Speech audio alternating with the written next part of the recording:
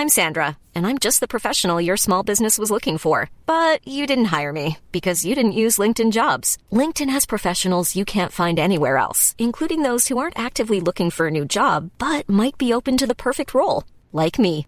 In a given month, over 70% of LinkedIn users don't visit other leading job sites. So if you're not looking on LinkedIn, you'll miss out on great candidates like Sandra. Start hiring professionals like a professional. Post your free job on linkedin.com/people today. Planning for your next trip? Elevate your travel style with Quince. Quince has all the jet-setting essentials you'll want for your next getaway, like European linen, premium luggage options, buttery soft Italian leather bags, and so much more. And is all priced at 50 to 80% less than similar brands. Plus, Quince only works with factories that use safe and ethical manufacturing practices. Pack your bags with high-quality essentials you'll be wearing for vacations to come with Quince. Go to quince.com/pack for free shipping and 365-day returns. Even on a budget, quality is non-negotiable. That's why Quince is the place to score high-end essentials at 50 to 80% less than similar brands. Get your hands on buttery soft cashmere sweaters from just $60, Italian leather jackets, and so much more. And the best part about Quince, they exclusively partner with factories committed to safe, ethical, and responsible manufacturing. Elevate your style without the elevated price tag with Quince. Go to quince.com/upgrade for free shipping and 365-day returns.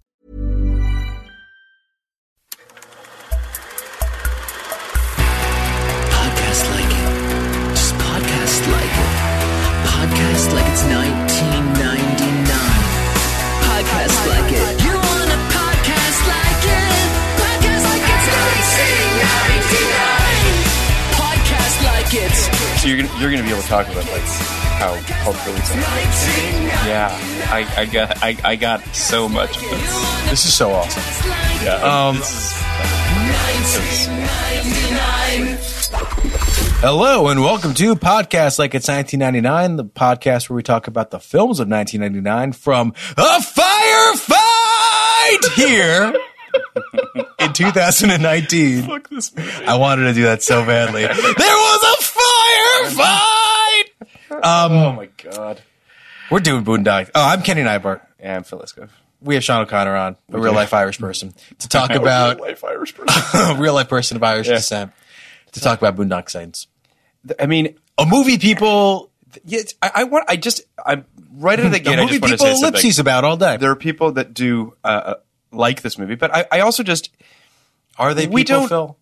are they people? They are Yeah, people. I don't want to make a broad generalization. I hate when people do that. But if you like Boondock Saints, you're capable of murder.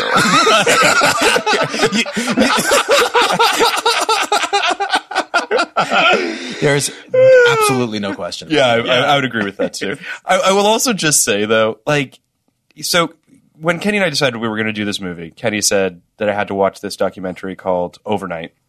Did you As watch well. it, Sean? I had never seen Boondock Saints, but I've seen Overnight 3 times. Awesome.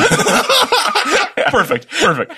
That's amazing that watching Overnight didn't make you want to watch Boondock Saints. Nope. If anything, Yeah. it pushed me away from Boondock. You would never, if you watch Overnight, now I do recommend Overnight strongly. Yeah, everyone should try to. It's a little hard to find. It's not streaming anywhere. You kind of have to buy a DVD. You if could can always borrow download the it. DVD from me. You can't. We highly recommend. It's a great movie, period. Yeah. But I also think it gave me insight into this movie And this man. and this man. Yes. I mean, Troy Duffy, guys. yeah, I mean, when you watch Overnight, you kind of realize that Boondock Saints is outsider art with insiders working in it. Yeah. And that's kind of interesting. It's true. Oh, it's incredibly interesting. Yeah. Like there is no movie that we've done or movie I can think of Yeah. like this. The conception of it, the execution of it, its place in culture. We'll talk more about this, but I cannot think of a movie that had such a critical popular divide. Oh yeah, the Rotten Tomato score is insane. Rotten Tomatoes is like 20. It's 22 from critics, 91 from audience. Okay. I mean, that's perfect sense. And that is, and That's everything. I do think that there's some selection bias here because Sure. anybody who wants to watch this movie is generally predisposed to watching a movie about like just rampant murder, and like righteous murder. Yeah.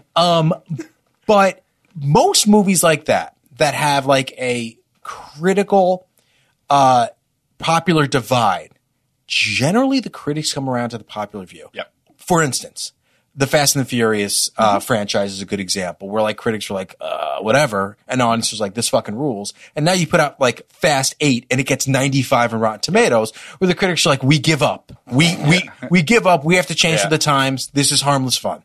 This is not harmless fun. No. I've never seen anything like this. I can't really point to anything else like this where the 91% are so fucking wrong and scary. They really are. I mean, this is truly like, it does make sense why it was only released in 5 theaters because of Columbine. Like this. Well, and also, it's not well made. Yeah. On top of everything else. On top of, I mean, it's. Except the action and the violence is not bad. It's decent. It's not bad. I think it's pretty cool, to be honest. I think that's the reason why this movie has any. I would think that. You're talking about the scene when he's orchestrating like a no, that is not good. There was a the creepy people who like this movie, they were given cover by this whole Willem Dafoe thing. Sure. Because they could also point out and be like, look how progressive I am. I like a movie about a gay man, I guess. Ish.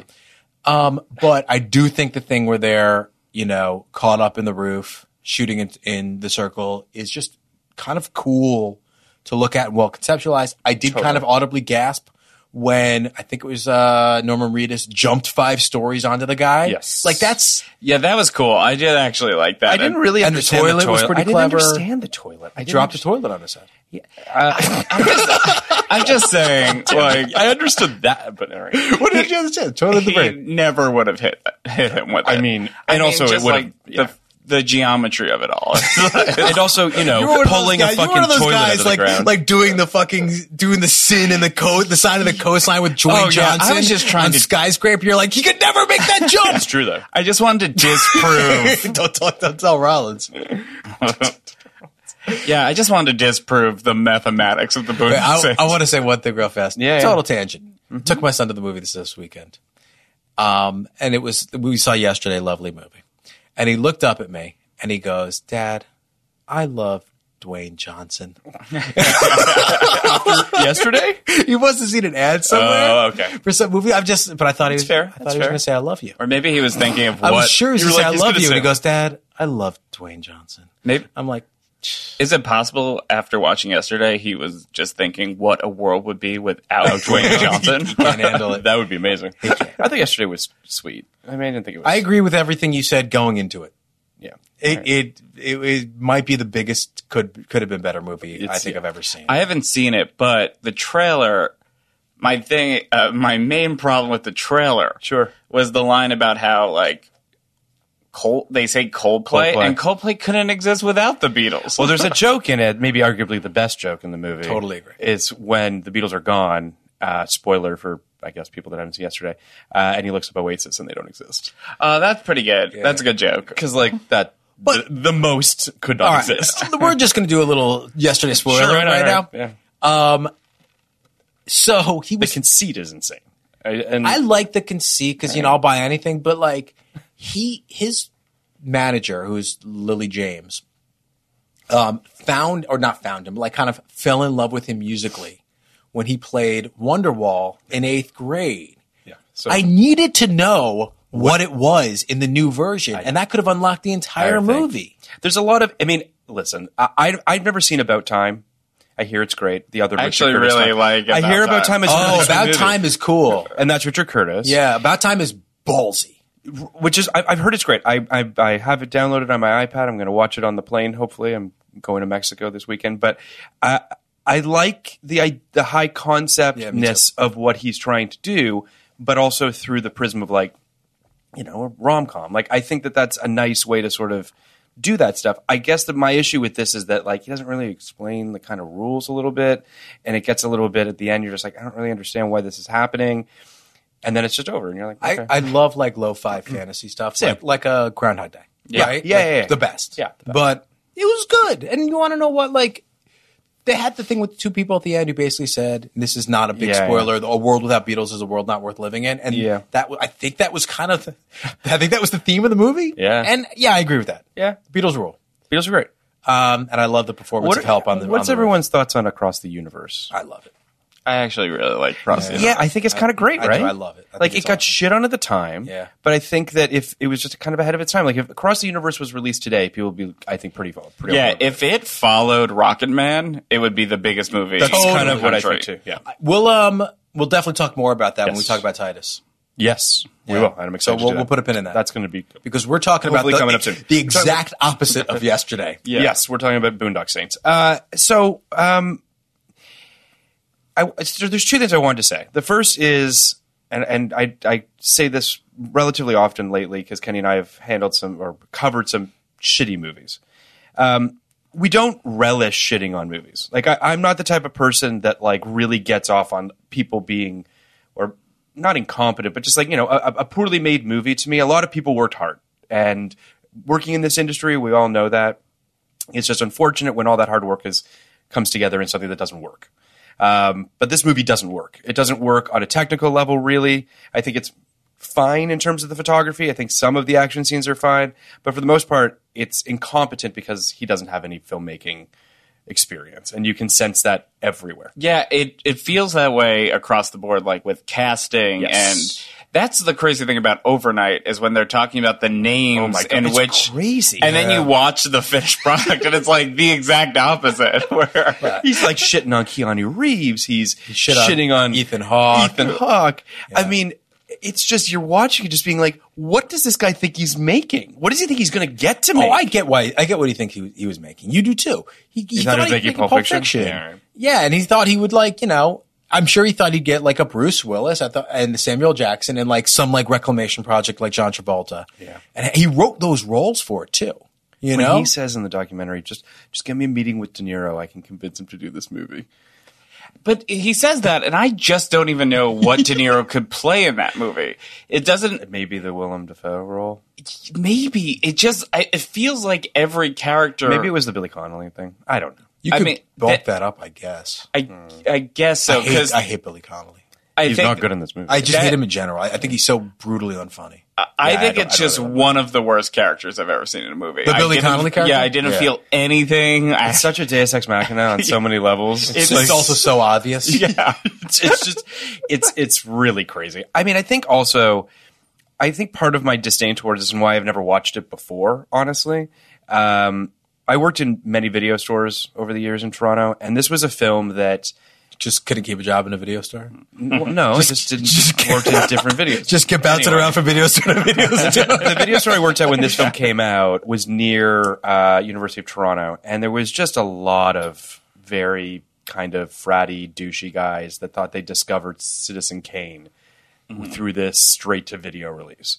Like, they just were like, it was, and this might be an unfair comparison, I think I've said this before, but Donnie Darko, Boondock Saints were the two like video movies that people were like, holy shit, how did this not get a big theatrical release? This is the greatest movie that's ever made. I like it as a comparison. I know it's not. Donnie Darko's obviously Donnie Darko came after. Yes. But I think Donnie Darko hit before. Like, I don't think Boondock Saints really hit until I agree. In 02, 03. Yeah, I remember senior year of high school. Like, I went to Catholic school in New Jersey and with so many dumb kids, and they loved Boondock Saints. Yes, and somehow I found a way to not watch this until yesterday. The sweet spot as a Jew are Catholic school trash men. Yeah. But what I was going to say about the Donnie Darko thing is the reason I think it's an interesting comparison and not apt, but no judgment on that, is because I think Donnie Darko is the opposite, where people actually did think they found Citizen Kane, and like they're not. It's not Citizen Kane, but they're not wrong. Like Donnie Darko is like a gem. If you found that in a video store and no one told you about it, you would be like, "Where did I get this little piece of gold?" I agree with that. The road had been paved to find little gems like a Donnie Darko, and I think a bunch of trash people thought that they did it. And it was always the same people who were telling me, like people who knew that I was like a cinephile, would come up and be like, have you seen this fucking movie, Boondock Saints? You won't believe it. You know what the other one is? And it's a little bit of a deep cut, but it's sort of in this, is Equilibrium. You ever see that? Taye Diggs, Christian Bale, it was a Matrix ripoff that they did that went straight to video. Oh. And it was, again, like black clad leather jackets. It was sort of a totalitarian society, a lot of slow motion, a lot of bullet time. It was just one of those things where this was the heyday of videos, right? You're talking like late 90s, early 2000s, before the internet really stole all of this thunder. And you had these straight-to-video releases with pretty decent actors, or big enough actors that, people were like, oh, shit, I found something great. I put together a little list of a few of them. Yeah. I mean, the other thing that, I think gave this a little boost was even more than the Pulp Fiction and all that, because Pulp Fiction is like, that's a unicorn. There's nothing like that. Yeah, but this is I feel like in the 1990s, if you were an aggressive white male with an idea about violence, you were going to have a bidding war about your idea. Sure. And I feel like Tarantino is the exception, not the rule. Truly, things to do in Denver when you're dead. Literally, that's on my list. Yeah. So I mean, all right. So there's a Pulp Fiction thing where people, people are aping. It happened to Scorsese too. People don't really understand what they're doing. More than that, the best example of this thing we're talking about, which is also one of my favorite movies, is Usual Suspects. Right? Usual Suspects is essentially this idea done exceedingly well. Right? And then I think that I put together a list of 5 movies that I think were kind of built on that, even more than the Pulp Fiction of it.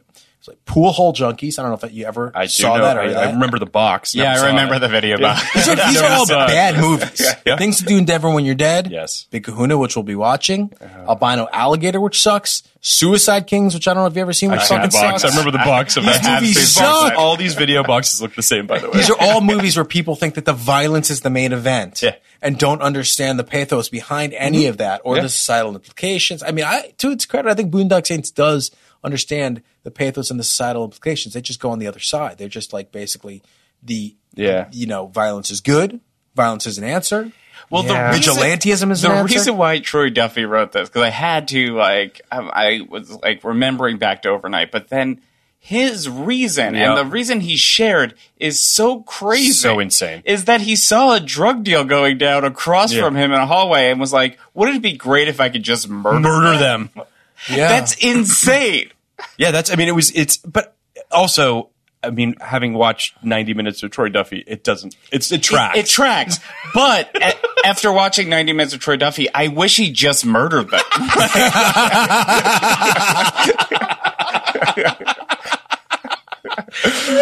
too. I think Troy Duffy placed a pretty big bet. The big bet is essentially that this voice in our heads. Yeah. I'm not saying I want to murder anybody, but this voice in our heads that we all have that says do a bad thing is a voice that everybody has and is as loud and creepy and scary as him. Sure. Right? This idea that I wish I could just murder people is something that everybody has. And the scary part is this movie made $250 million on DVD and home video.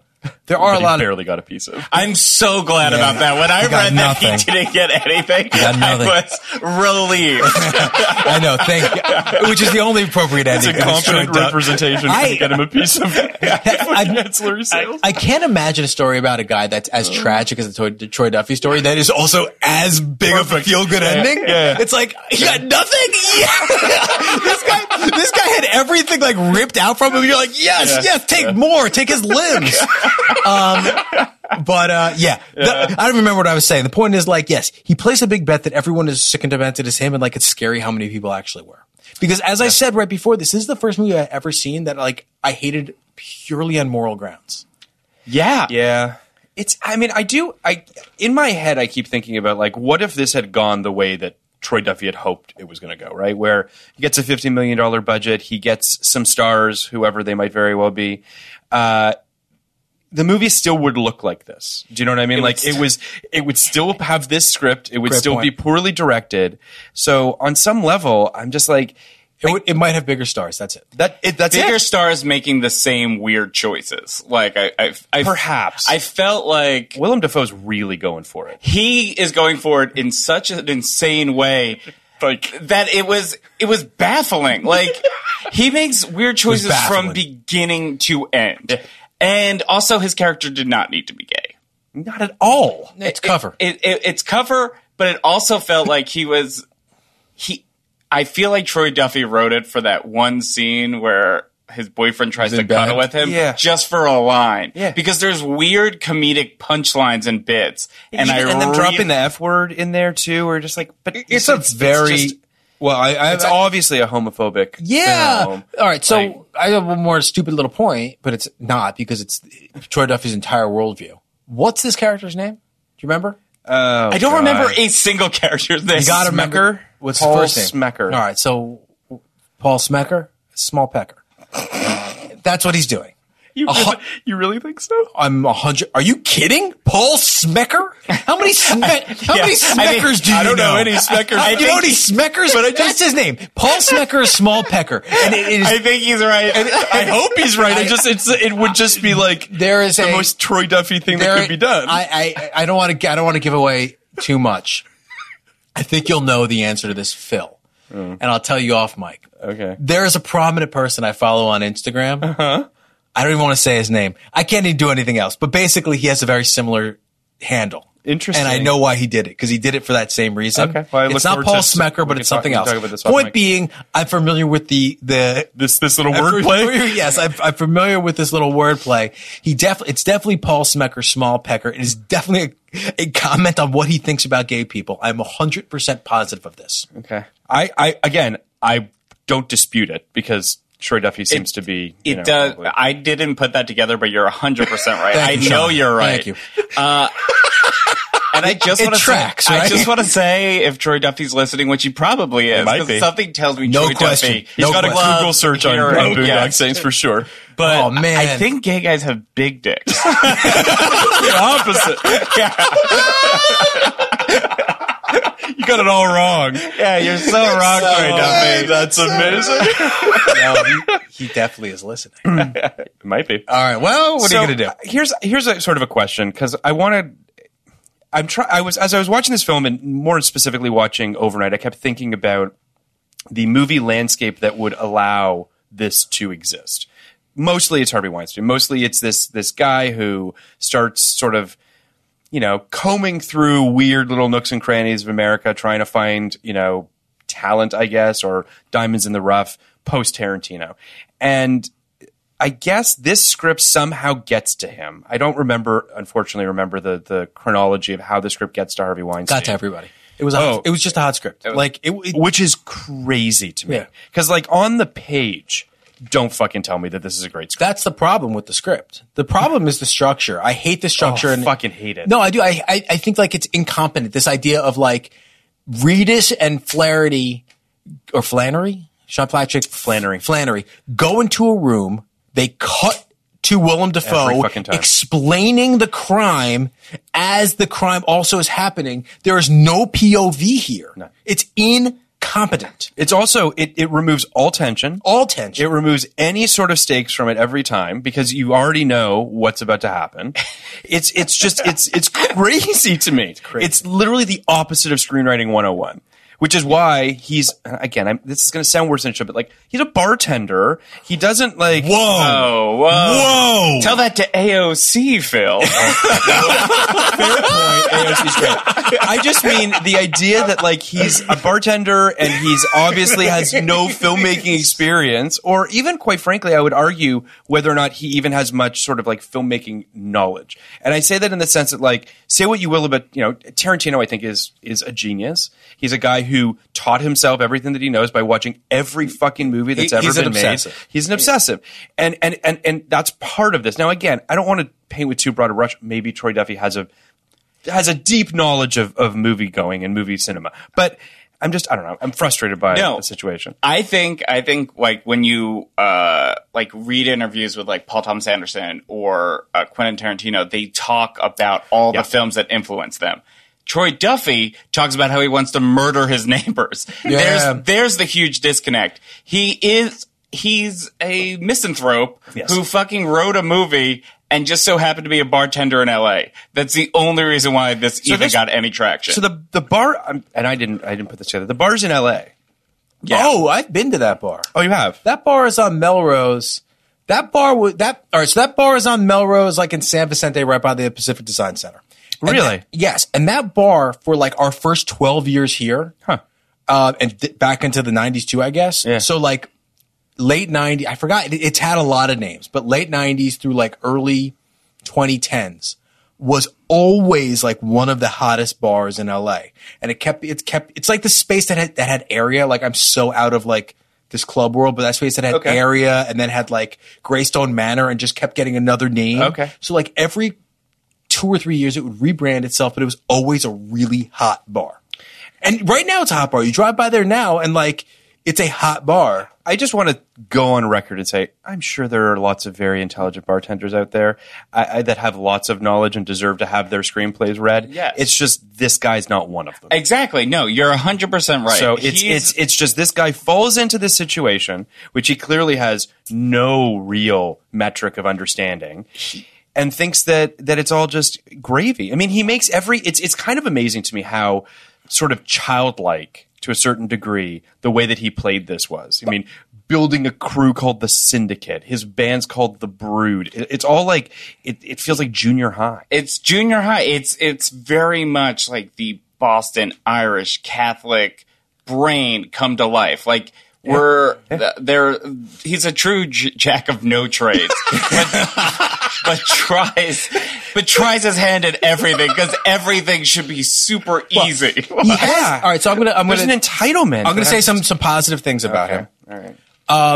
He has a forceful personality, and I know that sounds like a negative, but there's a lot that could be gained through just kind of being a bull. And he got in all the doors that he needs to get in to get the opportunities that, like, frankly, I've never gotten. So, and most people I know have never gotten. So he had the chance to make a movie. So through sheer force of will. Mm-hmm. The other thing I'd say about him is, like, the music's not that bad. And I haven't listened to the music, I guess. Well, they did the soundtrack. Oh, they did the soundtrack. You're right. Sorry. And some of it. I mean, there's some really weird music choices. But he says in Overnight, I'm not a filmmaker. I fell into this. Yeah. And that kind of informs his whole worldview for me, which is like everybody comes out here, musicians, bartenders, everyone writes a screenplay. His screenplay, for whatever reason, just kind of hit. And I think it did kind of hit with, like, there's no surprise. There's no weird reason why it hit with Harvey Weinstein. Harvey Weinstein's a sociopath too. Yeah. Borderline psychopath. Yeah. You know? Yeah. I mean, if you really think of like his output of the 90s, it is all just like different types of aggressive men. Like, I mean, we have Tarantino, you have Kevin Smith, which is also like just a different type of aggressive. What's your relationship with Kevin Smith as a New Jersey person? Love him dearly. Is that true? Really? Yeah. Okay. Do you like Dogma? I love Dogma. We'll have you back. Have you back for Dogma. I actually rewatched Dogma this year and loved it. I'm afraid to have a Kevin Smith fan on for Kevin Smith episodes because I love talking to you, Sean. And we've never argued in our 2 podcasts. And this is Sean's second time on the podcast. Yeah, it is. I wish I could tell you this. So Kevin Smith was just on the show that I don't know why I'm pointing to the TV. I was like, I don't know what's happening. I sometimes work for that. For that, I pointed to a TV. But Kevin Smith was a guest on the show we just did, and I got to meet him and talk to him about meeting him when I was 13. Yeah. And it was very, in a way, like therapeutic. You really worked through some stuff? I kind of did. Like, where I was just like, when I was 13, like, you told me that I should, like, I asked him all these questions. Yeah. And then he was, like, really positive about going for it, and I went for it. And it worked out, and I was like, oh, man, like... Did he have anything to say about that? Yeah, he was just like, oh, my God. He's like, no one ever tells me. No one ever listens to me? Yeah. He kind of told me that everyone he's ever told to go into it has never come back to tell him it worked. Let's, for real, let's do Dogma soon. Yeah. Because Kevin Smith is an interesting kind of... inflection point a little bit. Yeah, like there's a lot of overlap on these Venn diagrams. Well, because also like with the fans, the thing with the Troy Duffy fans, I don't know if that exists, but the thing with the Boondown Saints fans is like the Duff fans or Duff fans. They're all bad people. Howard Stern has a lot of really reprehensible fans, and then also some people who I just think are so smart and so funny are also like Stern is the best. I listen to him every day. There's no one as smart or as insightful as he is. And I'm not even knocking that, but for whatever reason, like the Stern also attracts people I really find deplorable. I think that Kevin Smith is a little more, the fans and his output are more innocuous. He seems more harmless to me than a fan of, say, Boondock Saints. And I don't mean that physically. I just mean they're just very different. By a long shot. But Yeah. I mean, But I do think there's something to you comparing Kevin Smith's fans with Howard Stern fans, because I do think it is this weird, like, I think a lot of Howard Stern he's super analytical and doing satire at times. And I think satire is sometimes missed by his audience. Yes. And it's the equivalent of like On the Family, where people love Archie, but Archie's supposed to be the villain of the show. Yeah. Like, you're supposed to hate Archie. people are just kind of into his racism a little bit. Exactly. But, yeah. And like with Howard Stern, it's like, oh, I like how he makes fun of mentally handicapped, but he's actually not. He's giving them something to do with their lives. There is a little bit of, and forgive me for opening this door. No, but I get what you're saying. I think there's a little bit of the Trump. Visibility matters. There's a bit of Trump mixed into it as well, and I don't want to go down that road necessarily, but I just think there's something to the idea. I mean, of we've never people done that, it before, so just people that are saying things that feels there's sort of a ruthlessness and a lack of giving a shit. Yeah. That brings a certain type of demographic towards them. People that feel either disenfranchised, people that feel like they're not being heard, or that they deserve something and that the world is fucking them over somehow. That's where Troy Duffy is smarter than Donald Trump. And I still wouldn't want to be president. No, I'm not saying I would either, but at least I would. Yeah. There's a big difference between Trump and Troy Duffy, which is essentially like, I have a pretty good grasp of what Troy Duffy thinks about things. I don't have a good grasp of what Trump actually thinks about things, which I don't really think he thinks about anything except for like himself. And enriching Donald Trump. Yeah. So that's like Troy Duffy has a worldview. Yeah. This whole movie is a worldview, which is essentially like there's good, there is evil. Yeah. I'm on the good side. Murderers, drug dealers, mafia members, gang members, etc., are the bad people. Yeah. And like the police and the government aren't really doing their job, and good people like me and my brothers and the people I know from Boston should clean up the world. And garbage, awful, really truly scary. Yeah. But I get it. Yeah. But having said that, we can agree that if you like Boondock Saints, you definitely voted for Trump. Like, I'd say probably. I would say 100%. Pretty high percentage. So yeah, I guess it's. Also, Also, I do think like with the worldview of like good versus evil.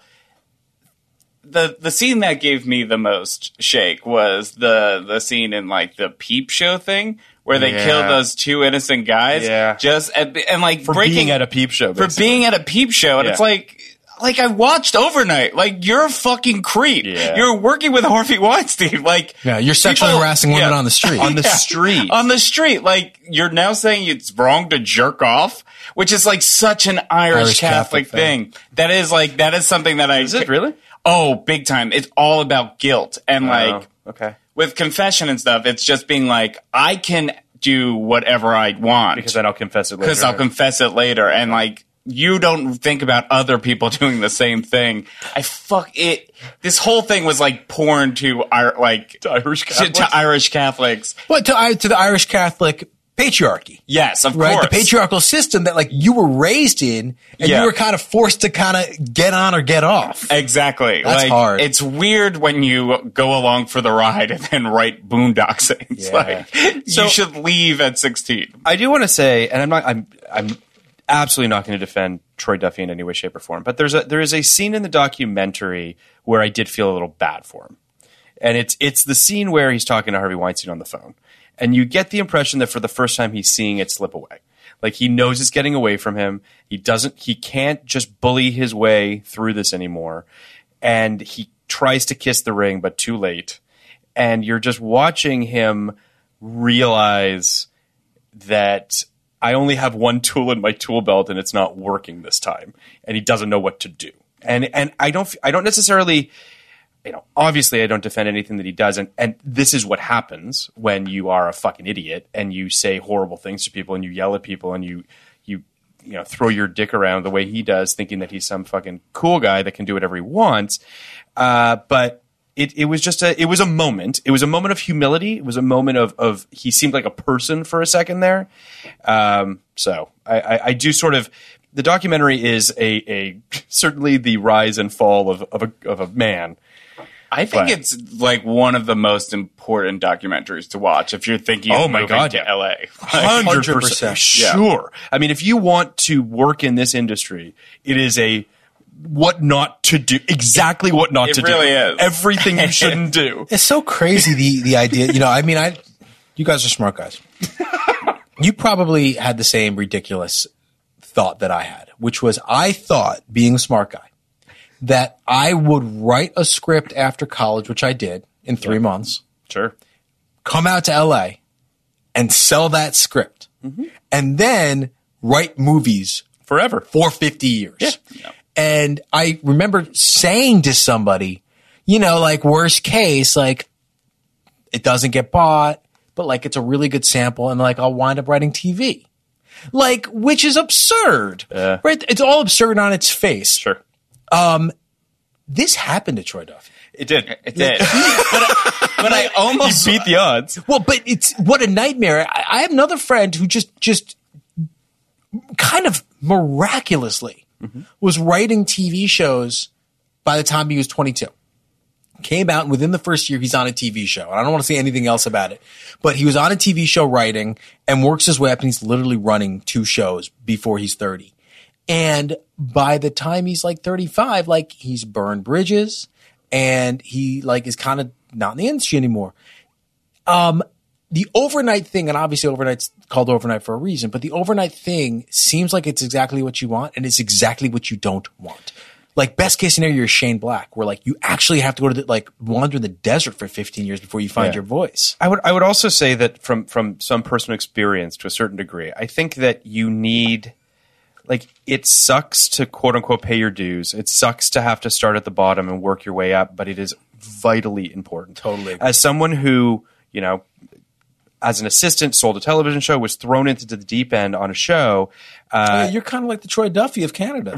I certainly hope not. But I think that you don't realize how vital that those steps are. Like, they teach you, first of all, what your voice is and hone your craft and how to be better at this. It also teaches you, how to, quite frankly, eat shit for a little while so that you understand that it's worth something.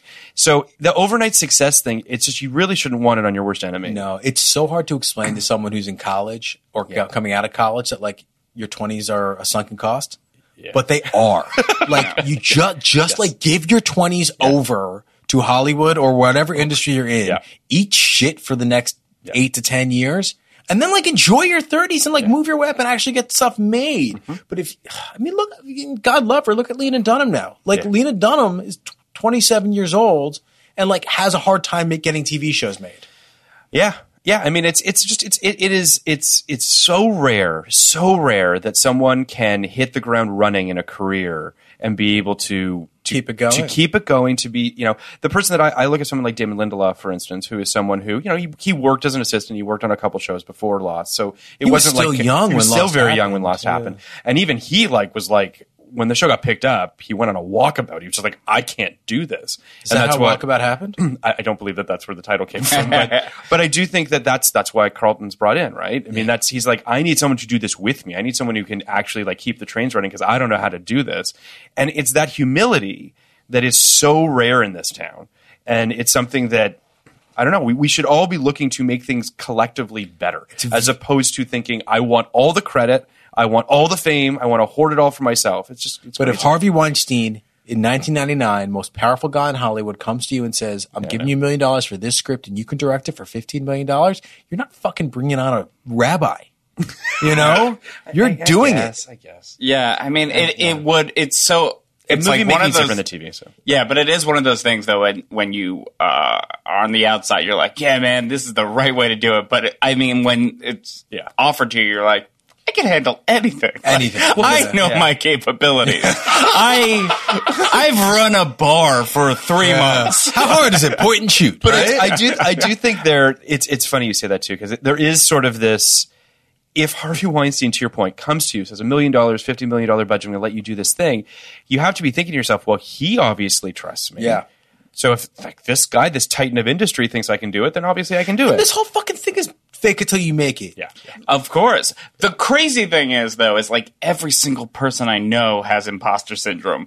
And it's weird that never shown in the documentary. That's true. Like, it is like pure, like, cocaine confidence, like, the entire time. Yeah, the delusions of grandeur are shocking in this. Yeah.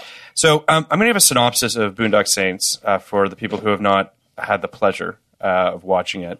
Tired of the crime overrunning the streets of Boston, Irish Catholic twin brothers Connor, played by Sean Patrick Flannery, and Murphy, played by Norman Reedus. Didn't know that was their names. I honestly don't think they've been said maybe twice in the movie. Yeah, same. Are inspired by their faith to cleanse their hometown of evil with their own brand of zealous vigilante justice. As they hunt down and kill one notorious gangster after another, they become controversial folk heroes in the community. But Paul Smecker, played by Willem Dafoe, Paul Smecker, an eccentric FBI agent, is fast closing in on their blood-soaked trail.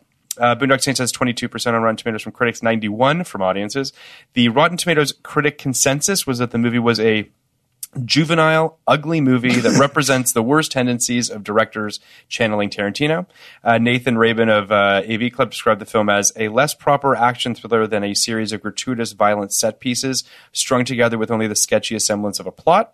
Rabin went on to describe the film as all style, no substance, a film so gleeful in its endorsement of vigilante justice that it almost veers or ascends into self-parody. Robert Kohler of Variety described the film as in his review as a belated entry in the hipster crime movie movement that began with Reservoir Dogs. Troy Duffy's Boondock Saints mixes blood and Catholic-tinged vigilante justice in excessive portions for sometimes wacky and always brutal effect. The film is more interested in finding fresh ways to stage execution scenes than in finding meaning behind the human urge for self-appointed righting of wrongs. Yes, and that's why I would say Boondock Saints had two types of scenes. Fighting scenes and explaining scenes. It's truly there's so little. It's actually like a surprisingly lacking in plot. Like there's really not much plot actually going on. No, I think I looked at my phone for a second and they became vigilantes, and I don't know what like pushed them in that direction other than they threw a toilet at a Russian guy's head and didn't get arrested for it. So they were like, "Oh, we can just do this. We can start killing people." Yeah. It's really strange. It's a very bad movie. It's a very bad every movie level. It doesn't even it doesn't set the stage well. That opening scene in the church is apropos of nothing. Well, remember, you have no context for it. Is that the church person? Yeah, Sean may be able to tell me who these church people are. Some church guy. Priest? It's not the priest. It's someone else because the priest is just giving the sermon, right? Yeah. So someone, like, they just walk up and hang out with Jesus. And some guy's like, don't do anything. Yeah. In the temple, we call that the bema. What's it called in the church? Like a deacon? No, not the deacon. The actual stage. Oh, the altar. The altar. So we call it a bema. It's the altar. They walk up to the altar, talk to Jesus, like pat his feet or something. They kiss his feet. And some deacon or priest adjacent is basically let him go. Yeah. Why they've already anointed these guys saints. Well, here's going into the movie. Well, here's before they start slapping each other with meat. Is that not opening a euphemism? That was fucking ridiculous. Is that opening church scene actually the future? Like, is this them after? Come on, man. I'm just giving you fucking. You might be right, but it's not clear. I'm saying that would explain it. Maybe. I love this movie. Nothing. You're coming around on it a little bit. Nothing is clear about these characters. I don't know why they live in Boston. Like, why we shot in Toronto? Yeah, like, because they're Irish with they're like Irish, first generation Irish, yeah. And like their dad, as revealed in the movie, has been in America since the 60s. Yeah. Like, so why do they have Irish accents? Why do they just live in a room with nothing but like 2 beds and a toilet? It's a dog tooth situation. They were raised only in that room. So that's why they haven't met anybody and haven't acquired our access. Like they're proficient in fighting, but they're friends with one. They're not even that proficient at fighting. Can we it feels like they fall into things. Oh, yeah, they literally fall through a ceiling into a ridiculous fucking action sequence where the camera's spinning. The camera spins in every fucking shootout. There's just arms outstretched with guns spinning around all the fucking time. There's a reason for that. Okay. They're saints. This is no, seriously. They're divinely inspired. It's the hand of God who is. Oh, I see what you're saying. It's the hand of God who is making these bullets miss them and whatnot. Are we really supposed to believe that? 100%. Okay. Yeah, I'm sure that's totally conveyed, though. It absolutely is. They are unkillable. So, and that's why the other guy is killable. They're third friends. See, I thought that Troy Duffy just wanted his character to survive. Good guys survive, bad guys die. Well, I mean, that seems more like that's true in every of these. I mean, we've watched so many like action movies or even good action movies, crummy action movies. Yep. Inspector Gadget, sure. Where I can't wait to do it. Yeah. Every bad guy in movie history is also a bad shot. Oh yeah. Why is that? Yeah, that was because it's necessary. I'm so tired of it. I know. So that's the best villain is the guy who can actually aim. Yeah, I mean, truly, the firefight scene where they've introduced Billy Connolly. He hasn't said a word. They don't tell you anything about him. Well, they tell you his name. They tell Il Duce. Fuck off. Il Duce, the Irish guy. That's what I said. How does Billy Connolly get a name? Literally the most Irish guy. That guy ever. That guy's a shamrock for a face. So but that shit, like, he's introduced as being the greatest hitman, and he's shooting against 3 people with 6 handguns who aren't moving, and he's missing repeatedly. Meanwhile, they're not hitting him either. Well, no, I mean, it's just a bunch of shots that just ring out. It's divinely inspired, but like to me, it's kind of like, why are you even shooting? Like, I think you know that these are your sons. It wasn't a big surprise at the end when they turned around. They're like, "Hey, Dad." He's like, "Hey, sons." Like, that's the speech. It's awful. It's awful. Such a bad movie. But I kind of wish there was more movies with the Italian guy with long hair. I kind of. What was his name? What was he wasn't bad. He wasn't bad. He was kind of likable. Like the scene they had, they actually showed them shoot in Overnight where he comes in freaking out. Yeah. This is a lot. I'm like, Troy Duffy directed this scene? Yeah, he's like, he comes off super likable in scenes, and then not in others. Well, the N-word scene. The N-word scene with Ron Jeremy. He comes off likable in that scene too. He does. Yeah. That scene's terrible. That scene's the fact that Ron Jeremy is in a movie with a budget more than $40,000 is fucking insane. Well, I'm sure he like helped them sleep with some porn stars or something. It's like trash bag. It's like this like trash bag scummy. Yeah, it's going for by approximation. Like people use Ron Jeremy a lot in that capacity, he's actually not terrible in it. Like as an actor, he's not a bad actor for doing what he does. But you only use him if you want to be like, hey, by the way, we know porn exists too. He also seems like, again, just in the interviews, he seems like a relatively grounded guy. I guess is what I'm sort of getting at. He's the guy who realized I can make a lot of money having sex all day, and I think there's some value to that. Yeah. But touche. But to go into the Italian Mafia, which really bothered me, that their name was the Iacovettas, which is like that's a made up Italian name. Like Italian names do not typically start with a Y. Wait, it was a Russian mafia. No, that was the Italian Mafia. They go for different. The Russian Mafia is the Syndicate. Yeah. The Russian Mafia is who he shot in the round. Those guys are Russian. I believe so. Yes. Who were the Italians in the beginning? The Italians are the big bad, like the guy who at the end. Yeah, when he was the guy. The guy who's saying the N-word. Yeah, the guy who's saying the N-word, eating a sandwich that's Italian, a full loaf of Italian bread with 4 slices of meat. You know what? That's how you know an Irish guy wrote and directed this movie is he has zero respect for the Italians.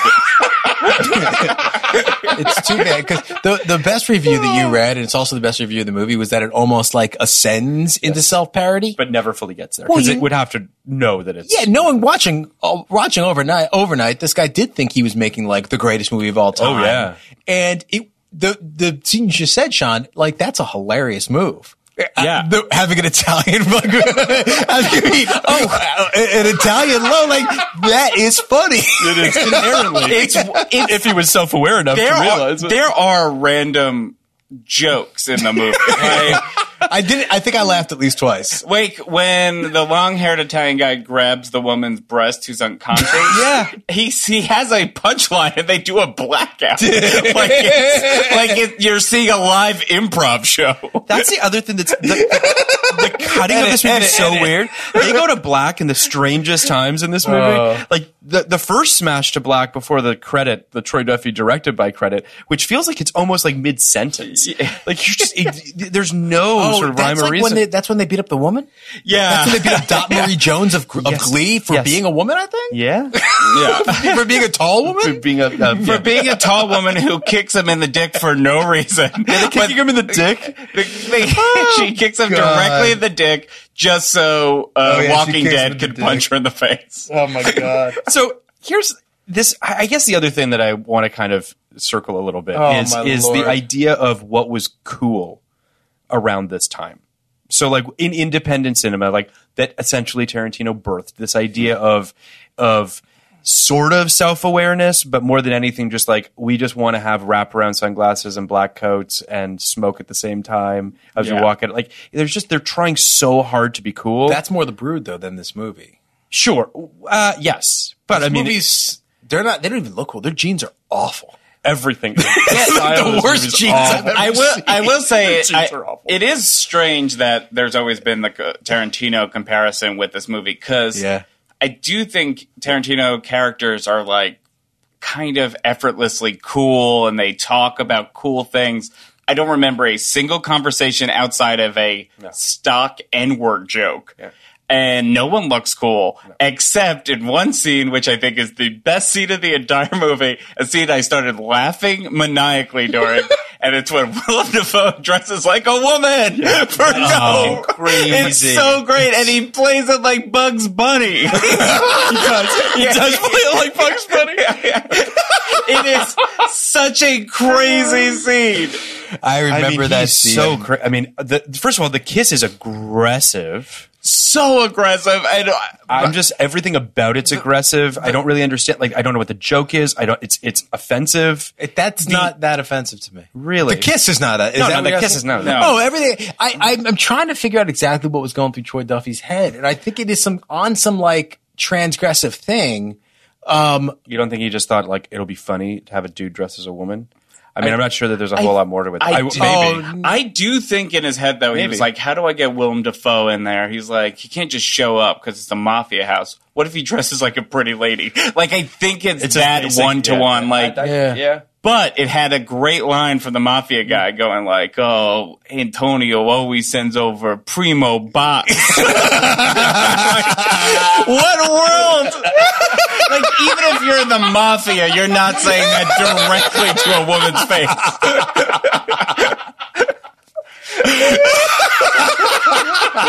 Even if you're the mafia.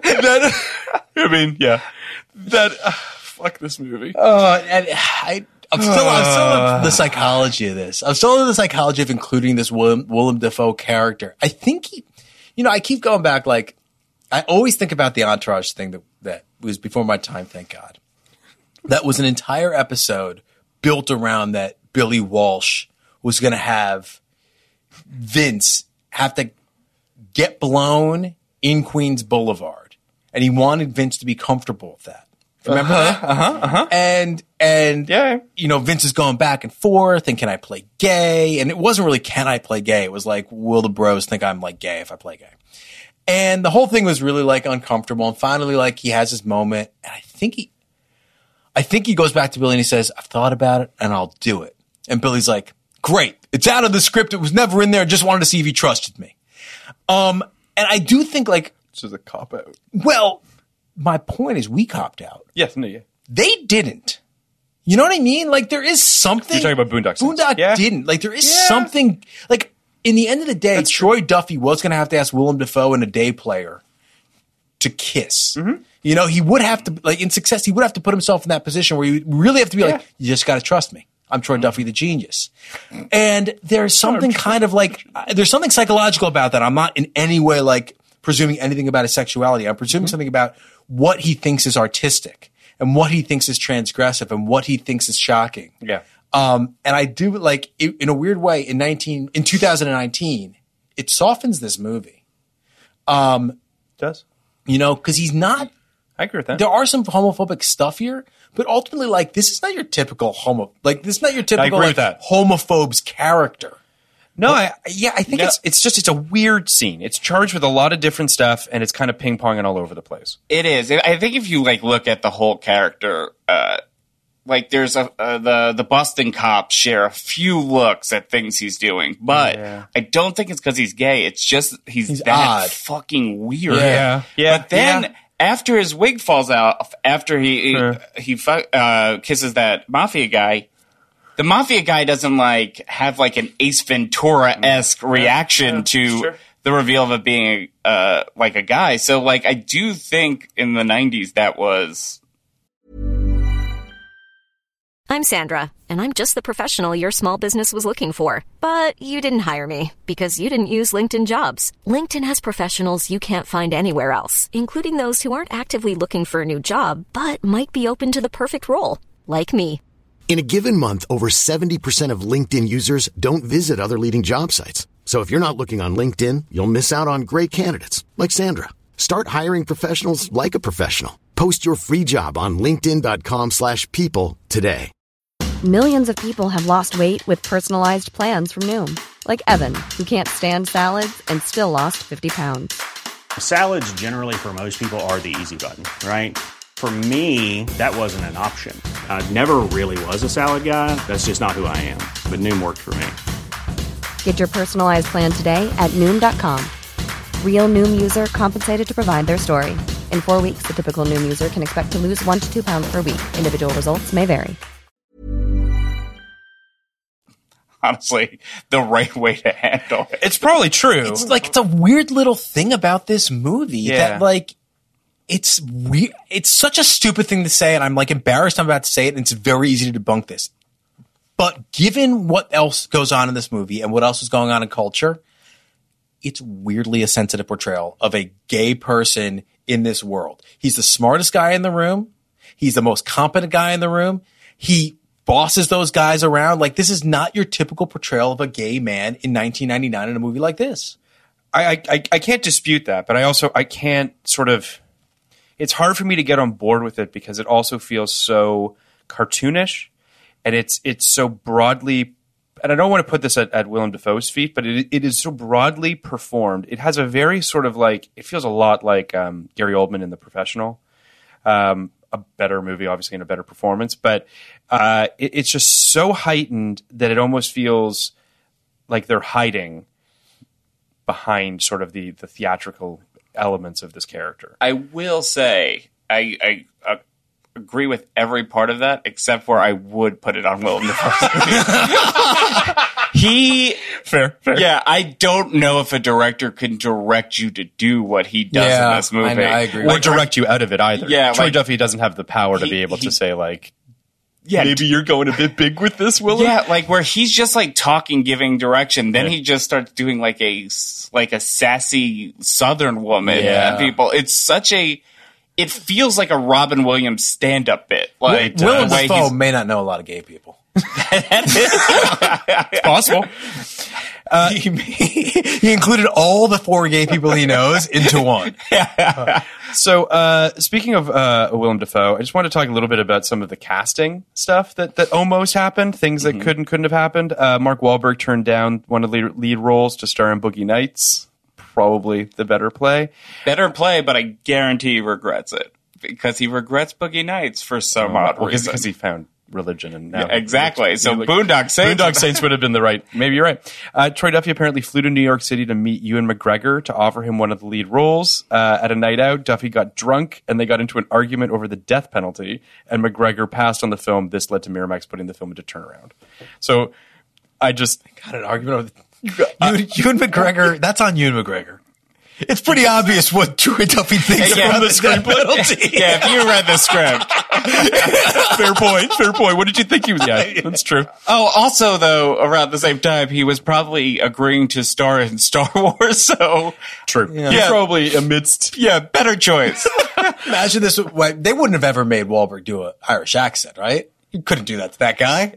Could humiliate him like that. Yeah, I don't think they would have made him do it. Troy Duffy dismissed several casting choices for the film. He refused to meet Brad Pitt because he already played an Irishman in The Devil's Own, which I think is amazing.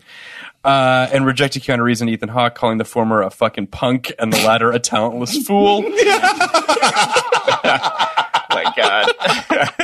You should have put that dialogue in the script. For the role of Paul Smecker, Miramax preferred Sylvester Stallone. Yeah, me too. Bill Murray or Mike Myers. I would have liked any of them. Like, I think Mike Myers and Willem Dafoe would have done the same exact thing. I agree. I think Mike Myers would have gone just as big. Yes. Oh, like, especially 1999 Mike Myers, that guy had zero leash. It would have been an interesting cultural document. I would have killed for that. Bill Murray would have been bizarre, but like, bizarre. And like, I mean, Bill Murray would have made a choice, and whatever that. I mean, I think it probably would not have been big. I imagine it would have been, but whatever. So after numerous delays, Troy Duffy shot a sequel, The Boondock Saints 2: All Saints Day, which the brothers returned to continue their run of vengeance. It was released October 30th, 2009. In October of 2009, director Ed Connolly mentioned details about a third film called Boondock Saints 3: Saints Preserve Us. I don't really. Is that a Catholic pun? No, I don't. I don't know what it is. It's confusing. Saints, but no saints. But apparently, That's basically it. In February of 2013, Duffy said that he got together with Reedus and Flannery to resume talks about Boondock Saints 3. Could you imagine being Norman Reedus right now and like getting that text from Duffy and being like, "Oh, dude, do I have to?" But like, he does it, right? Like, he's not going to do it. I imagine. I don't know. Women love that guy. Sure. So move on. Well, but I feel like he's like, this was a movie that kind of put him on the map a little bit. And it requires no acting at all. He was in the second one. Will Smith is not doing 6 Degrees of Separation 2. That'd be amazing. 7 Degrees. I love that movie. It's a great movie. I just can't remember the brothers ever talking in the movie. They don't. It feels like there's no brotherly like connection between the two of them, really. Well, there's the meat slapping. What is with the meat slapping? That scene is so bad. That scene, like, because knowing where the movie went, yes, murdering brothers, the playfulness of that scene, and like the way the other guys in the meat factory are like so into them, and think they're like these rapscallions who just hit each other with giant hunks of beef. Was so off-putting while like Brothers McMullen music is playing in the background. Really is. Right? It's like you think you're like watching like the Brothers McMullen. Totally. Which, by the way, like is not a movie about how like brothers are like wonderful to each other.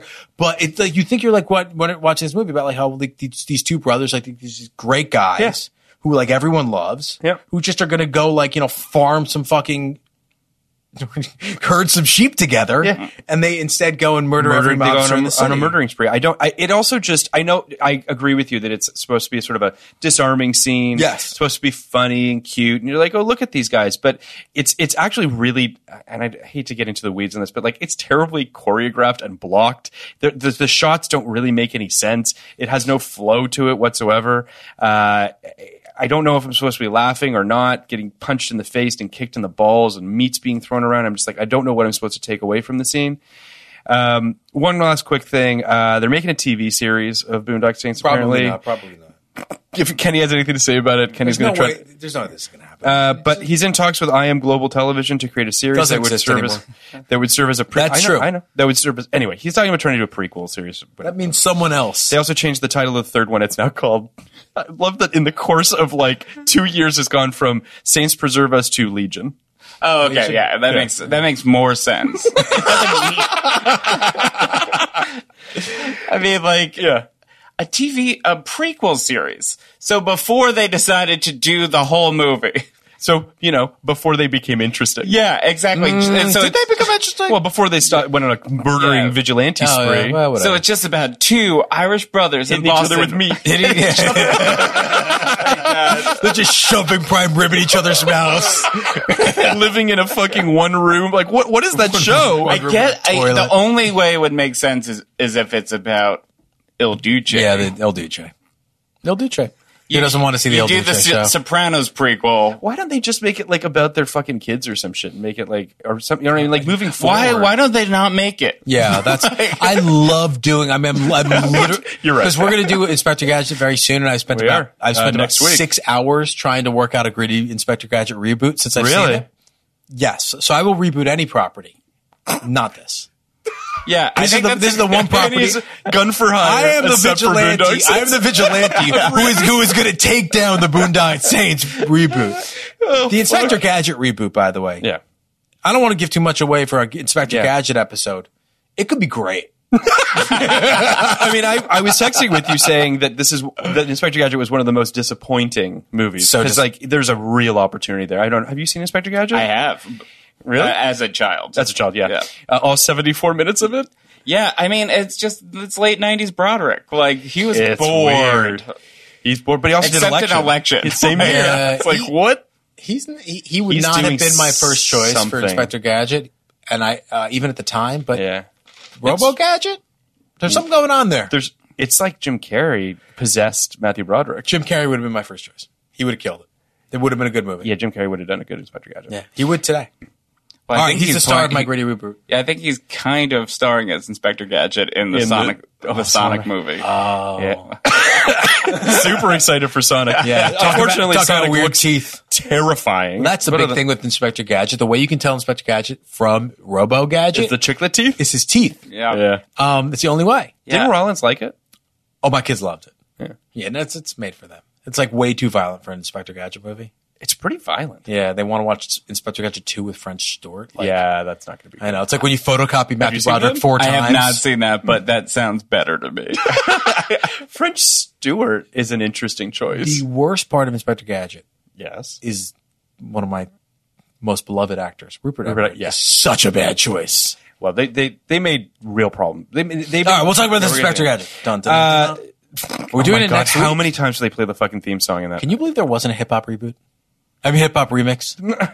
That's one song that I thought it played over the credits. No, it's just a little more. Any other version of an Inspector Gadget theme would have just killed. Like if you had Celine Dion doing a version, it would have just over killed. The dun dun dun dun. Inspector Gadget. Sure. Ooh, ooh. Oh my god! It's like Celine Dion is in the room. It was crazy.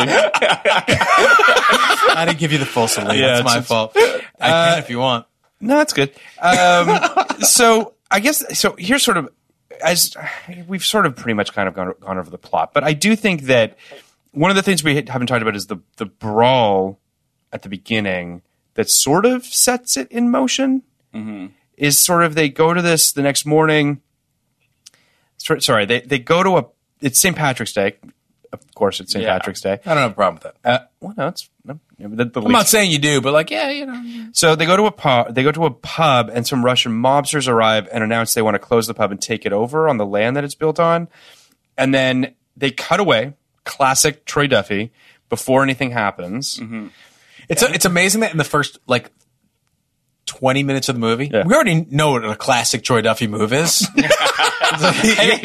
already has a signature. He has a signature move, which is to cut away when something's about to get interesting and then diffuse all tension or. I think another classic Duffy thing is giving a character just like Tourette's for no reason. Yeah. Oh my god, the just guy's be like bartender. Yeah, it's so much easier to write a character with Tourette's than a character. Yeah, it's like he's got Tourette's. That's he's his got character. Tourette's. That's his whole character. Yeah. What's his name? I don't know. Yeah. Does he own the bar? Who cares? Maybe. Yeah. So we cut away and we meet Smallpacker. I think that Troy Duffy read Save the Cat. What do you guys think? Does a cat get saved? Because I feel like a cat gets shot and blown up, which is great. That makes me think he didn't read it. Or was like, fuck this book. It makes me think you guys didn't read it. The Tourette's guy is the cat. That's the whole idea. The whole idea isn't you just save a cat. You save someone vulnerable. Oh, yeah. So in the beginning... I think you're giving too much credit to Troy Duffy. No, I mean, it's the easiest book in the world to read, and it's the easiest book in the world to read, and it just makes so much sense to for your first screenplay to just be like, all right, well, we got to save a cat in the first reel. But it says like explicitly in the book, it doesn't have to be a cat. It can be anything. Yeah. It could be a kid. It could be an old man with Tourette's. Anything. Anyone vulnerable. Old man with Tourette's. And that makes perfect sense why he made him an old man with Tourette's who's being threatened by like Russian mafia for no reason. No reason. It's just the syndicate. So yes, Boston is just a bunch of mafias operating at the same time, controlling all the same spaces. Because that's what the mafia does. I think he was insecure about having Red save the cat, and that's why he shot the cat. You think so? Nah, I don't know. It's just kind of a guess, but I do actually love the scene when he shot the cat. I wish. Do you think we can get Troy Duffy on here? Do you think we Are can you get an interview with Troy Duffy? Well, he's going to threaten both of us as soon as he listens to this. I think he will fight any one of us and or murder us. I think we can get Troy Duffy on here. I wonder if it would be like the Dane Cook Louis C.K. episode where he would just be like, I was a real he just like psychopath. Eats crow the whole time? Yeah. I think if you guys saw Boondock Saints 2 and 3, your opinion would change about Troy Duffy. You think so? No, 2 is an about face? I'm being Troy Duffy right now, but Sean, how tall are you? 6 foot. Right, you're kind of a tall guy. Yeah. Would you come back if Troy Duffy comes? Yes, absolutely. To protect us from Troy Duffy? I can talk to him as an Irish Catholic guy. I actually didn't even tell him think a racist joke. I didn't think about him being in this physical space. I thought a phone call would probably be the best. Oh, you know I don't like phone calls. I don't like phoners. You don't like phoners? No, I want the guy in the space. Well, all right. You want to meet Troy Duffy. I don't. He's a unicorn in a way. We'll put a camera on this. He won't do anything to us. Okay. He is a unicorn. In fact, I would be down, and I'm not even just making a joke. I would be down for the, what would you call it? The Duffconnaissance?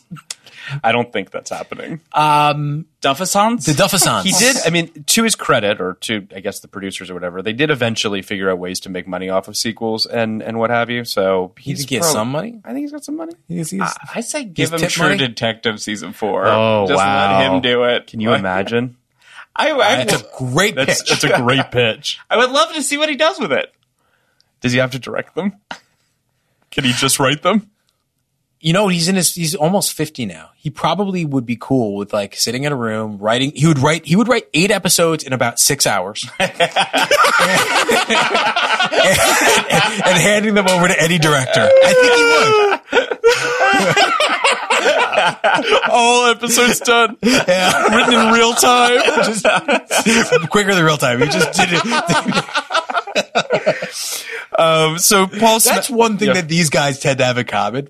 They tend to write shit in about 6 hours. They tend to write shit about the time it takes, and they shoot first drafts. Yeah, there's really. I mean, you get the impression that they didn't even do like multiple takes. Like, I think he shot first coverage. Yeah, like there's no coverage either. It's the strangest thing. He never really punches in. He's just always in a wide for as long as possible.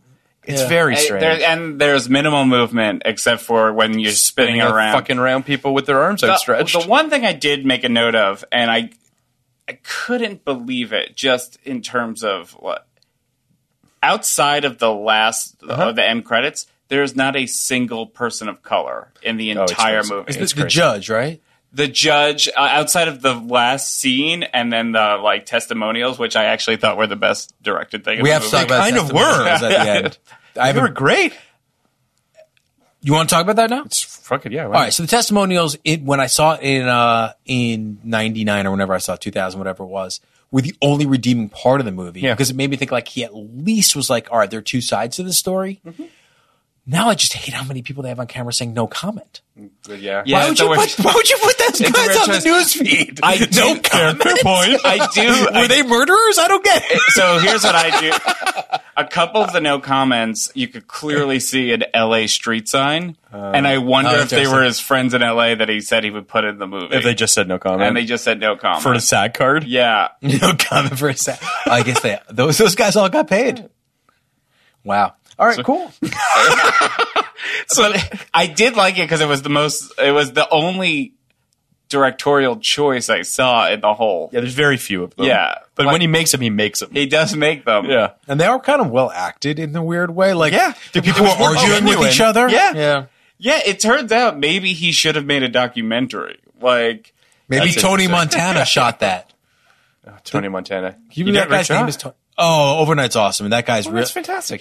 Have you ever seen a documentarian put himself in the documentary and you have sympathy for that guy? Yeah. That's weird. I also was really kind of shocked by the end. Like, does not pull its punches. Basically says, fuck this guy. It's amazing. Like, that is the end result of is shocking when you think about it. It's because I was sort of expecting it like, well, you know, he got his bar and things are okay and they did some sequels and he was no, it's like fuck this. It's like revenge porn. It kind of is. It really is. It's a guy who was going to just be on like a DVD extra making a behind the scenes thing. And then like, it's just like, no, this guy fucking sucks. I have so much footage. Like I'm going to make a movie. God, also Troy Duffy must have been so fucking mad about it's like 85 on Rotten Tomatoes. Like it was a critically acclaimed great movie. Yeah. It's also just you're watching it thinking like at a certain point they must have realized, okay, this is going to go south and we just might as well film this guy forever. And the fact that Troy Duffy, even when the wheels are coming off the wagon, is like pointed at me, point the fucking camera at me. I want every inch of possible fame I can get. Brings down his brother. It's crazy. Yeah, it's amazing. It's crazy. The guy from was that guy from the Doobie Brothers or the Allman Brothers? Doobie Brothers. The Doobie Brothers. Doobie Brothers. His band, for those who haven't seen it, like started to get managed or produced by one of the guys from the Doobie Brothers who like thought that they were actually like kind of geniuses. Yeah. Yeah, well, it's very important to realize that Troy Duffy was a part of two gigantic bidding wars. Yeah. One for concurrently. Like at the it's insane. It is insane. He's like, how would you fuck that up? He's the least talented guy, and everyone wanted him for a single year. He was 1999's Donald Glover, right? Like for a moment in time, he was Donald Glover. One could he could do no wrong. Everyone was willing to give this guy all the money in the world. That should just show you how great it's been for white guys. Is at one point Troy Duffy was Donald Glover. A guy who is fuck. That's hell. Like that great Chris Rock joke about the four black people in his town were all like famous people, right? Yeah. They're all like famous people, like him and like fucking Eddie Murphy and like two other people. And his neighbor is a white dentist. So in order to live in his town, you either have to be one of the four most famous black people in America or a dentist. So I also, just to run with the Brood for a second, because it's worth talking about. I'd love to run with the Brood. Because the band is in and of itself sort of, that's his real dream. Like that's the thing that he thinks he's good at, quite honestly. Yeah. And he really is competent. Like the way he could just kind of guitar player. Just sit down with a guitar and write music. Like he's not a dope. No. And the scenes when you see them actually creating music, like you're seeing them talk about it, like he has a mind for that, and a talent for that.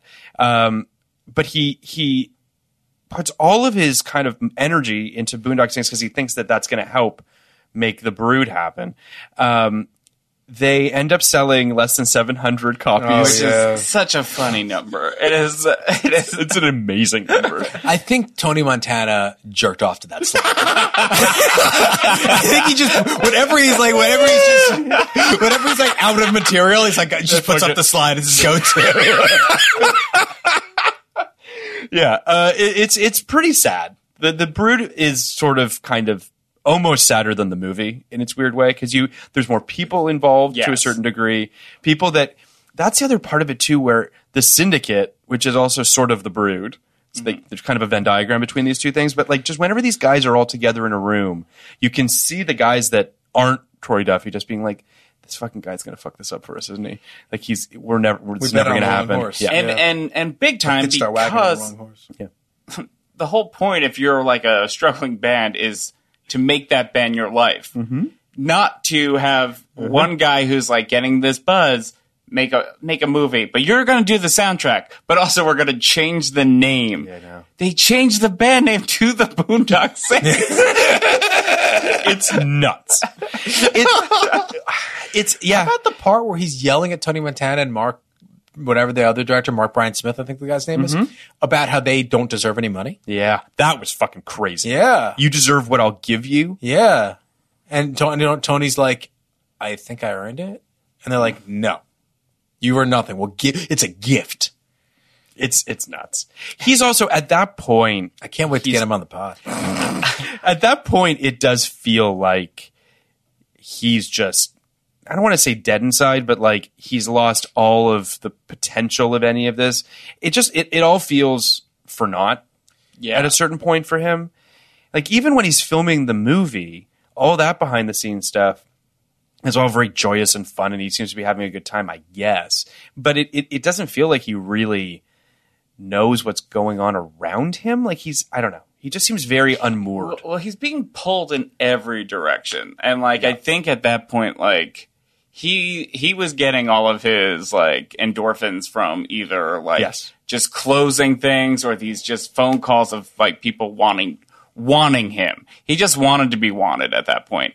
And I think ultimately he just couldn't pay attention to the movie, the band. He owned the bar he bartended at because that was part of his deal. Did he even get the bar in the end? I thought that Harvey didn't actually put the money down to get the bar. I'm not sure. That wasn't ever made clear. Because Harvey said he would buy half the bar. Yeah. And then the other half, I guess Troy was going to buy, so he would own it. But I don't know. I really don't know how that shook out. What a crazy little sweetener in a deal. It's a weird Buy thing. the bar you work at? Well, because I guess there's this... Listen, I don't know Harvey Weinstein from Adam, but like I think it was... I don't know, he tapped into this weird sort of like father-son dynamic thing. I mean, that Troy talks about a little bit. We're both fucking creeps. Well, I like this creep. He Let's get a bar together. The one thing that's become very clear to me about Harvey Weinstein over the course of this podcast is he has terrible taste. Like, just terrible taste. It's a shotgun approach. Yeah, well, there are these two lanes he goes in. One is basically like Tarantino and Tarantino Jason, which is like, yes, when he has Tarantino or Kevin Smith for that matter, when he latched onto an indie guy with a voice kind of by accident, he's okay. Everything else that's kind of in that lane is terrible and scary. Yeah. And then there's like prestige shit, which is almost entirely the worst prestige shit you've ever seen, like Cider House Rules or Happy Texas. Yeah. I mean, just the fact that like at one point Harvey Weinstein wanted Kevin Smith to direct Good Will Hunting. Yeah. That was his choice. Yeah. And Kevin Smith had to be like, I'm not that guy. I'm not that guy. Good for him. Like, he had to stand up to Harvey and say, no. And then they got Gus Van Sant. Like, I think he's just an idiot who kept lucking out. I will say this, Yeah, though. an idiot with a lot of money. Yeah. Because I do think that's Kevin Smith's version of Good Will Hunting, had Kevin Smith been able to sort of like really, I don't want to say rein himself in, but just sort of really lock into how I guess what I'm saying is that might have been an interesting movie. He made a version of it. Chasing Amy, it's his best movie by a fucking mile. Yeah. Rewatch it. Oof. It's got I mean, now it does. You rewatch Dogma and Chasing Amy, and Dogma is the good movie? Dogma's the good movie now. Tell me why. That really upsets Ben me. Affleck's acting in Chasing Amy takes you out of it 100% of the time. He is so big. Really? Yeah, and like the sexual politics of that that's movie the bigger issue for me. Way swing and a miss. They're very dated. He tries to convert a lesbian. Yeah. But on top of that, convert a No, lesbian. he fails. At the end, he fails. But then just he does at the end, like he realizes that, or she realizes that it's never going to work out. Oh, you're talking about the scene when he tries to have a threesome with No, at Becky the end, they break up, and she goes back to writing comics, and she's writing, she has a girlfriend, and like she is who she is. She's just whatever. I haven't seen Dogma since '99, so I'm curious to rewatch that. I'm so afraid to watch that movie. Dogma, honestly, I just remember the shit monster. That's really all that I remember. The shit monster is rough. It's rough. It's rough. There's no way around that. However, the shit monster's a shit monster. Yeah, the shit monster's a shit monster, but he's not that big of a role. It's a dangerous thing to include a shit monster in a movie. Because 20 years later, people are going to be like, what about the shit monster? Yeah. I mean, Alan Rickman is great in it. Jason Lee is great in it. And Matt Damon's like a great. centaur? He plays the voice of God. Oh, okay. Yeah. Alan Rickman, a big year. Was he a centaur in some movie? I mean, maybe I dreamt it. Galaxy Quest, he plays an alien. No, it's not that. He's so good at Galaxy Quest. He's so good at Galaxy Quest. He's great in Dogma. Dogma's actually I'm excited pretty good. I'm excited to do Dogma. I think it's going to be. I'm just excited to see like what it looks like now. Like it's interesting. The Chasing Amy Dogma thing, which is that the sexual politics and sort of the gender what have you that that we're in right now makes Chasing Amy perhaps more problematic than Dogma, which is kind of deconstructing and taking apart religion, which almost seems like is okay to do now. And it seems almost at the time, I remember like the Catholic Church really it was crazy, railing against Dogma and hating it so much. And now watching it, it's just like it's not even really saying that much about religion, other than like it like God's. I remember that. I remember that they made like it was such a big stink. That movie became a lightning rod for all sorts of stuff. It actually probably helped its box office when everything is said and done. Yeah, but they had to release it because they couldn't release it through Miramax because of Disney and all that. Like there was a whole bunch of stuff. Was it Dimension? Does that not count? I don't know how it was released, but I remember it wasn't. And we'll get into it on our Dogma episode. But there was some sort of a weird thing where it couldn't be released because of Disney owning Miramax or something like that. Aren't Damon and Affleck like murderous angels in that? Yeah, so it's a lot like Boondock Saints. Yeah, they're it's a lot like Boondock Saints, but yet so much better. I look forward to doing it with you, Sean, and it's gonna be great. I'm very nervous. I'm surprised that you're nervous about this. I don't want to like that movie. So much better than Boondock Saints. You know, I loved it when it came out. I know, because I was a punk little kid who was like, I'm an atheist, Mom and Dad. Like God never existed. You're stupid. The opposite of Rollins. Well, now I'm like an old man with all these children worried about death, and now I'm like, you're not old. But you I do have all these children. You do have all children. And I have another children since the last time another child. Another children. I just keep having Congratulations on your other children. So many children. I don't remember when we did our last one. I might have 2 new children since we met last. But now I really am reevaluating all the things like I shit on like a shit monster when I was a child. Like from when I was like 12 or 13, I'm like, there is no God. So you grown-ups are idiots. And now I'm like, maybe there's a God. Do I have to be that definitive about it? Like, I'm going to die one day. I think what I'm excited about is sort of, I don't know. I like Kevin Smith because he kind of gives zero fucks. He takes a lot of big swings. He's in a lot of really interesting films. Some of them successful, some of them not. Tusk, crazy movie. Yeah. Crazy movie. Red State, also a pretty crazy film. Like, I like that he's taking some swings and doing some interesting stuff. And I think that his fans, I think he's lost some fans along the way. He's gained other ones along the way. I think he's had an interesting career. Yeah, I think it was interesting that after he made like the View Askewniverse films, sure, he tried to find his new voice. He did. And like he did. Well, thankfully, it's been killed, but he was going to do the Canadian trilogy. He was. And he really loves Canada. Yeah, and Tusk. Who doesn't? Tusk was fine. Yoga Hosers is one of the worst movies I've heard it's terrible. I've not seen it. And then the third one got canceled. He really loves Degrassi. Like, he's all about Degrassi. So do I. Degrassi's great. And I don't know if I like Degrassi because he referenced it so much. There's a lot. He just likes girls who say a boot. Seems to be the thing. It's literally a line in one of his movies. I think your point about him finishing off the View Askewniverse and trying to find his next thing, I really kind of find that charming. Yeah, I do. I find that like even more than charming, kind of like I don't know what the word is. It makes me like him more. It makes me root for him. I like people who try to find their own thing. And I feel like Kevin Smith is the person we should be comparing to Troy Duffy because I do think they are similar sorts of very lucky. And I think Kevin Smith always knew his limitations and kept things real.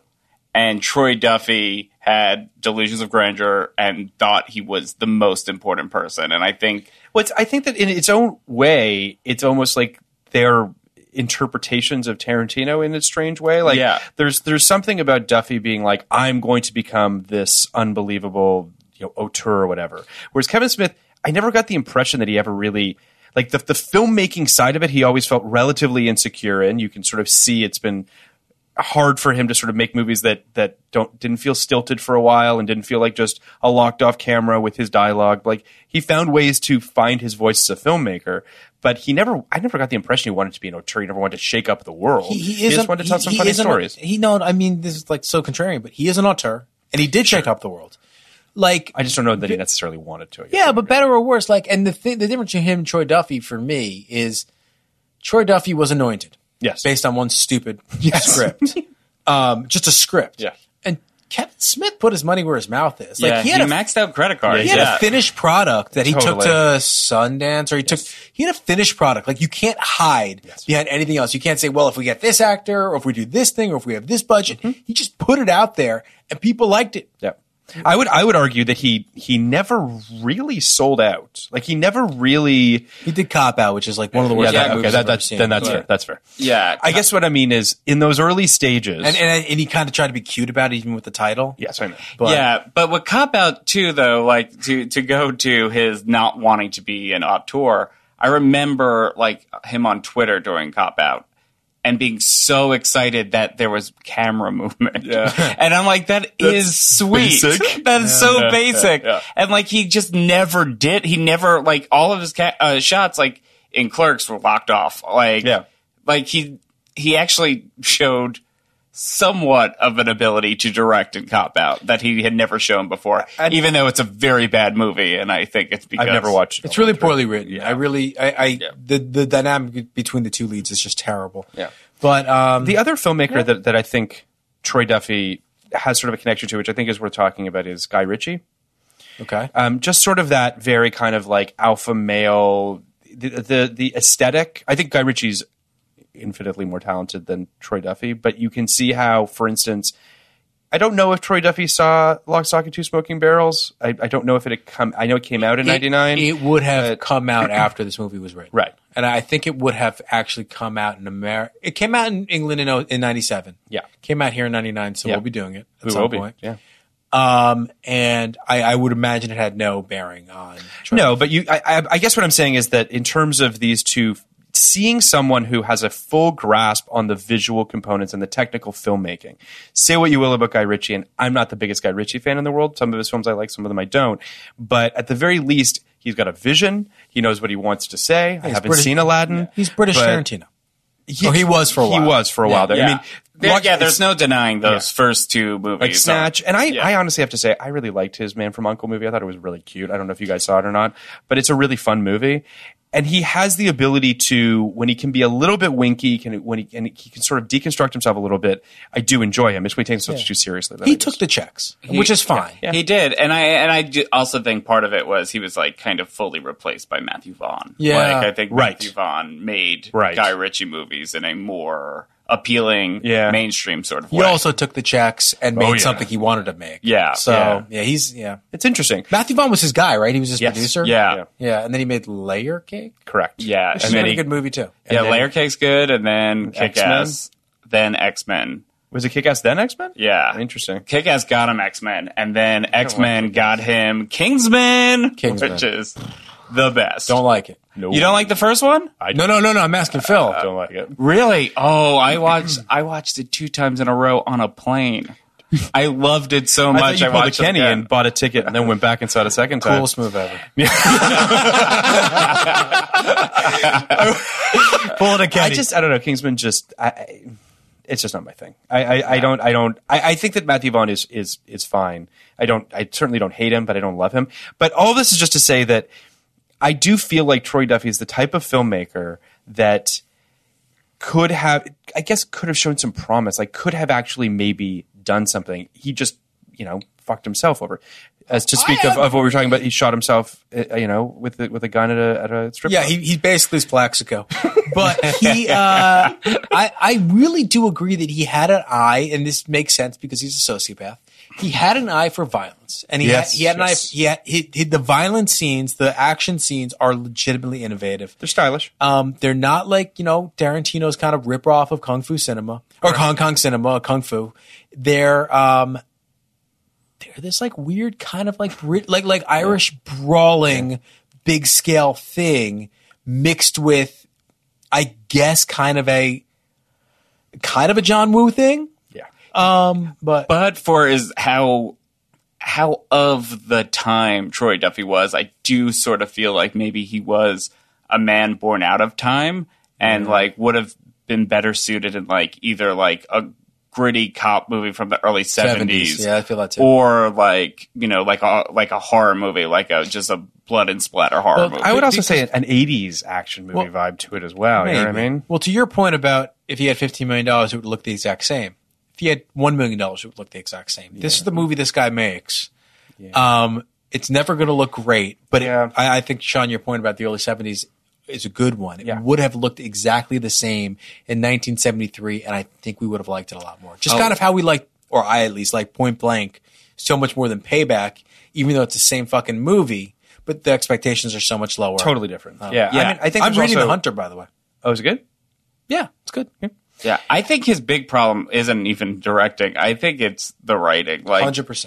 He truly, I mean, it's none of the characters are memorable. There's truly not a memorable line in the entire thing, other than firefight, which rules. I'll say this though, I do think that it does suffer a little bit from the two leads aren't particularly charismatic. They're not particularly interesting.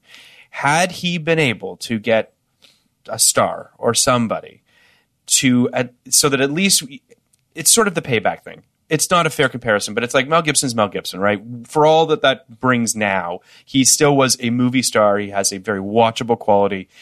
These two guys don't, and I don't mean to shit on them, but they're out to sea. They have no director that can save them, and on top of it, they're not particularly charismatic, at least at this stage in their career. So had he got a Keanu Reeves, had he got a fucking Mark Wahlberg or whatever. I would love to have seen Ethan Hawke and Ewan McGregor do this. Sure. I mean, yeah, that would be fucking awesome. But it still would have been released straight to DVD. Right. That's the thing. Like ultimately ultimately the bones of the house are not sturdy. It's rotten. It's rickety at best. It's going to fall down no matter what you put on it or in it. That's probably true. You want to 0 to 99 it? Sure. I would like to 0 to 99 overnight as well, if you guys want to. Absolutely. Yeah. I'm game to do that. Get that shit on our letterbox. Yeah, I didn't do that. I didn't either, but whatever. But I can do it on the fly. Fucking wing it. I didn't see this in 99. So I only have this viewing and this podcast with which to grade it. Before this podcast, I give it a 20.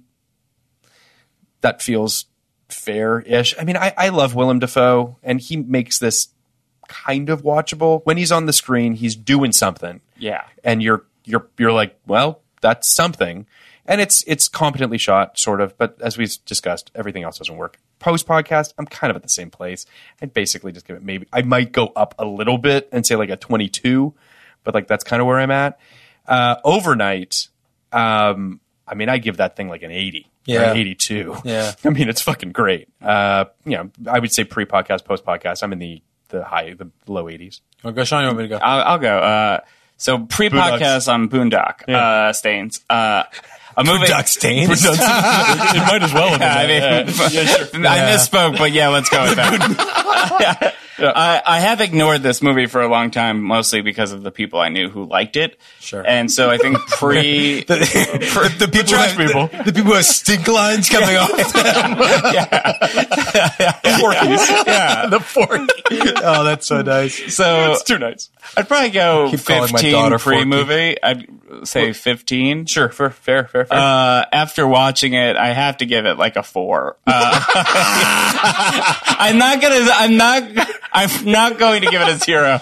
And the reason why I'm giving it 4 points out of 99 points is because Willem Dafoe dressed up as a woman, and I thought that was so crazy. It was when he showed up, it was insane to me. Yeah. Like it took over my body with how much I was surprised. That's how I get when I see Primo Box too. So.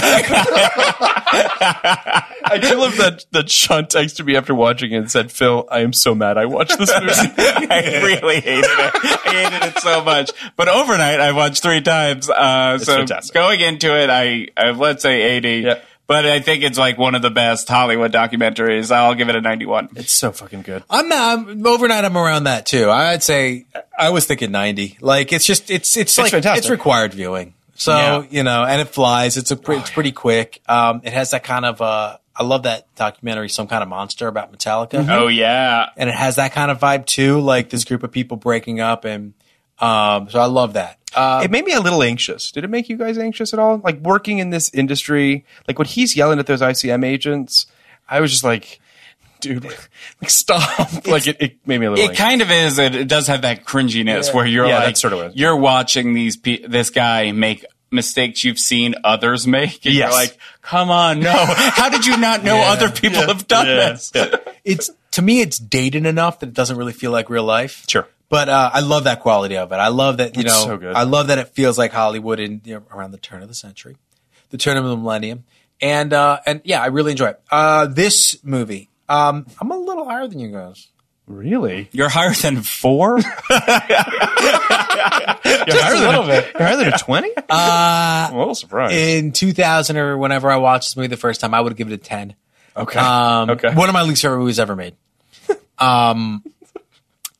Before this podcast, I gave it a 25. Okay. That's not great. No. But it's not the worst movie we've done. No. I found parts of it to be very watchable. I found it to be pretty fascinating. I hate its worldview. I hate its morality. But like, how low can I really go? Like, who am I? After the podcast, I'm staying right there, 25. 25 now, it's not a good movie. Yeah, I thought you were going to go like to in the 40s or something. No, I would never go that high for this piece of trash. But it's not Amazing. it's not as miserable of an experience as I thought it would be. Okay. Or as like Story of Us.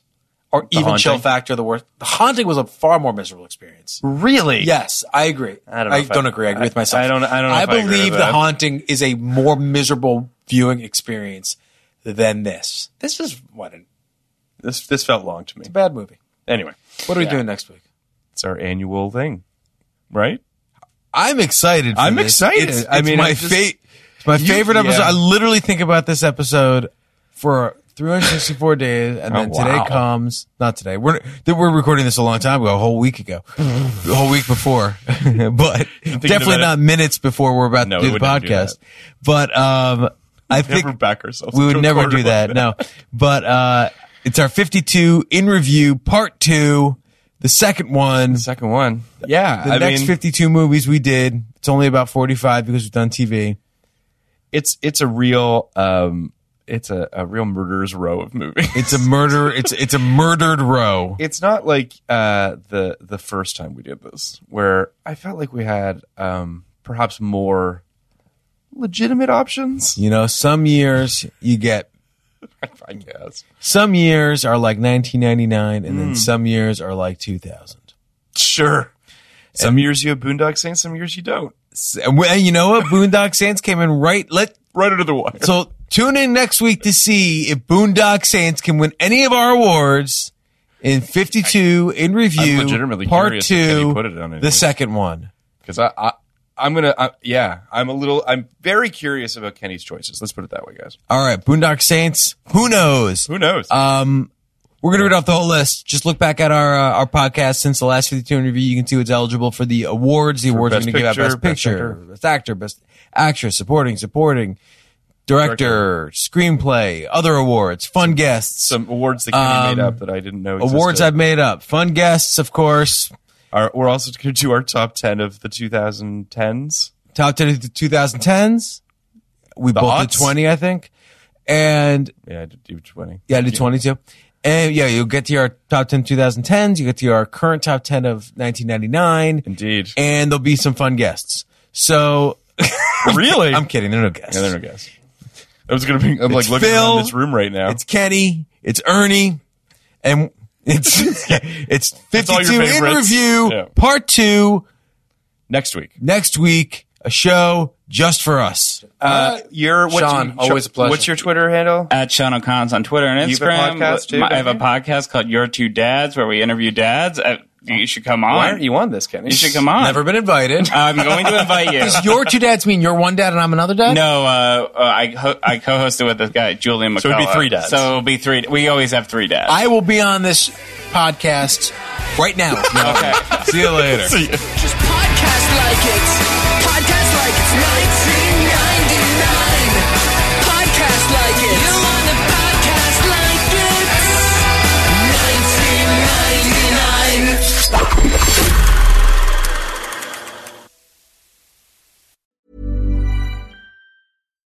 Why don't more infant formula companies use organic, grass-fed whole milk instead of skim?